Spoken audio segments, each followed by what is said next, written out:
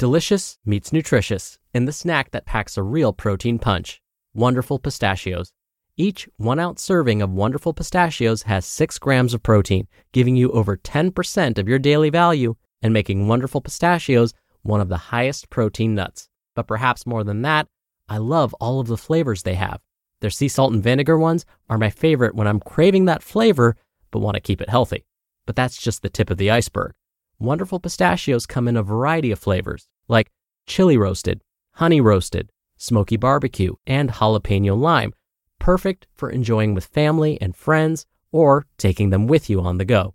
Whether you're a pistachio purist who loves cracking open every nut, or you prefer the convenience of no-shells pistachios, Wonderful Pistachios has got you covered. Grab Wonderful Pistachios and elevate your snacking game today. So fill up with a healthy snack when hunger strikes. Visit wonderfulpistachios.com to learn more. That's wonderfulpistachios.com.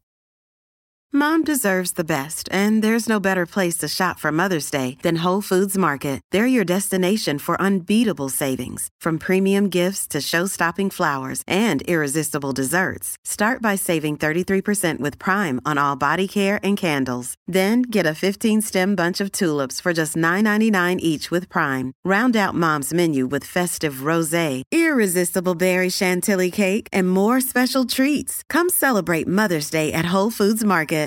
This is Optimal Health Daily, episode 2272. Minimally Effective Dose, or MED, The Goldilocks of Training Dosage, Part 2, by Kate Galliett of fitforreallife.com. And I'm Dr. Neil. Welcome back to Optimal Health Daily, or welcome for the first time if you're new here. This is the podcast where I act as your very own personal narrator and read to you from some of the most popular health and fitness blogs online. Now, for a lot more blogs being narrated for you, check out Optimal Living Daily. You can search and find that podcast wherever you're listening to this. Now, today's post is part 2 of a longer post. If you missed part 1, then I recommend going back and listening to that first. That was episode 2271. But if you're all caught up, let's jump right in and get to part 2 and continue optimizing your life. Minimally Effective Dose, or MED, The Goldilocks of Training Dosage, Part 2, by Kate Galliett of fitforreallife.com. It's not about balance, it's about harmony.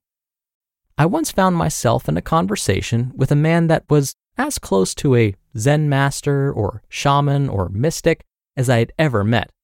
What he said has stuck with me after all of these years. Quote, "The goal isn't to find balance, it's to find harmony. Us, life, the universe, they are not equations to be solved, so they balance on both sides.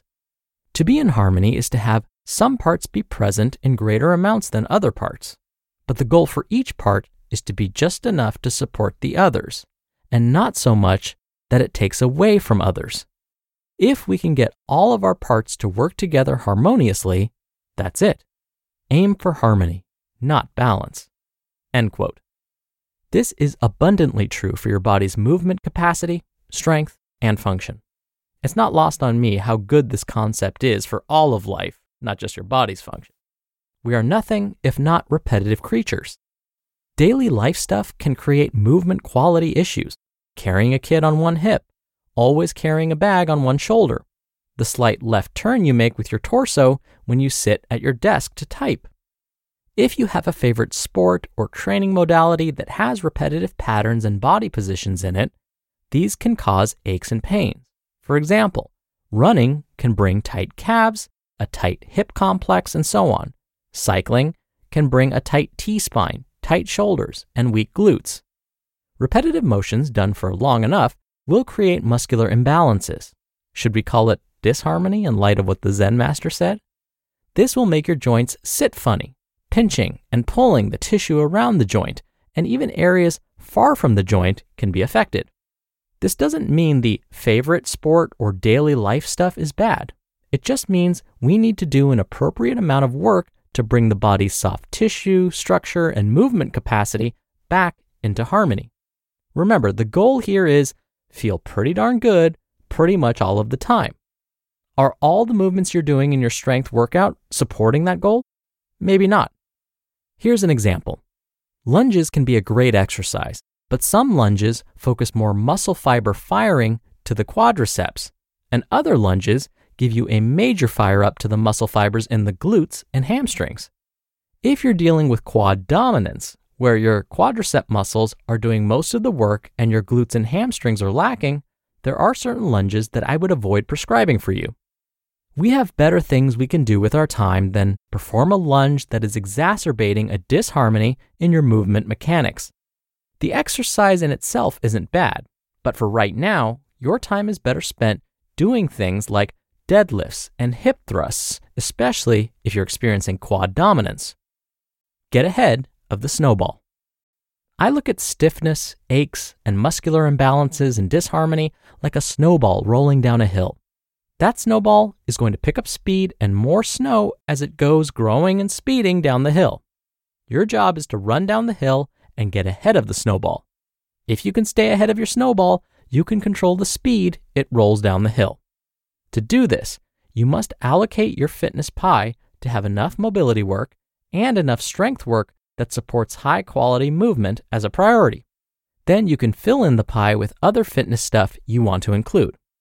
Here's a classic example of the snowball rolling down the hill. I shared my post on specific stretches to do for the feet and lower legs to help folks who are having pain in that area. I had mentioned how those stretches are uber challenging for my runners and triathletes because of how much tightness they have from doing their sports. A client of mine read it, did them at home, and came into her next session asking, "Those stretches were easy. I barely felt a thing. How can people not do those?" 2 weeks later, that same client started training for a half marathon. With the uptick in running, her calves and feet were now being used way more than before. She came in and we did those same stretches as part of her movement prep work, and she struggled mightily to even get into the position that previously was so effortless for her. She realized the impact that 2 weeks of an increased dose of running without increasing her dose of mobility work for her lower legs had on her. Her snowball had picked up speed, and she hadn't kept up with it.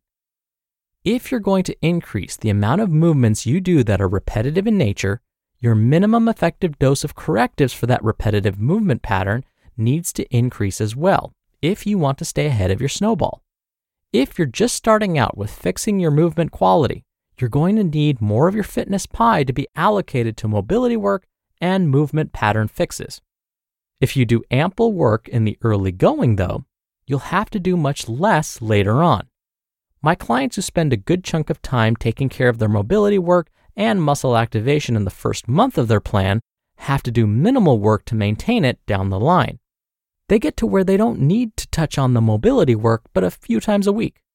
I've had folks do the opposite and spend a minimum amount of time on this stuff from the get-go. And they get better, but they never seem to get fully ahead of it. Do the work early on to get ahead of your snowball, and you'll have to do less to stay ahead of it in the future. Ultimately, gang, you want to move pretty darn good pretty much all of the time, and it's totally legit to assume that it's within your reach to do that. The journey might seem long and slow, but even on its slowest days, it is much faster than the journey back from a legitimate injury. And if you're already injured, the damage is done. We can't change that. But it's time to look forward to what you can do differently from here on out. You just listened to part 2 of the post titled Minimally Effective Dose, or MED, the Goldilocks of Training Dosage, by Kate Galliett of fitforreallife.com. When you're hiring, it feels amazing to finally close out a job search. But what if you could get rid of the search and just match? You can with Indeed. Indeed is your matching and hiring platform with over 350 million global monthly visitors and a matching engine that helps you find quality candidates fast. Ditch the busy work. Use Indeed for scheduling, screening, and messaging. 93% of employers agree Indeed delivers the highest quality matches compared to other job sites. One of the things I love about Indeed is that it filters out incompatible applicants. So when you're hiring, the process is much faster, and you only have to consider applicants that are already likely to be a great fit. And listeners of this show will get a $75 sponsored job credit to get your jobs more visibility at Indeed.com/Big. Indeed.com/health. Just go to Indeed.com/health right now and support our show by saying you heard about Indeed on this podcast. Indeed.com/health. Terms and conditions apply. Need to hire? You need Indeed. Hey, it's Ryan Reynolds, and I'm here with Keith, co-star of my upcoming film, If, only in theaters May 17th. Do you want to tell people the big news?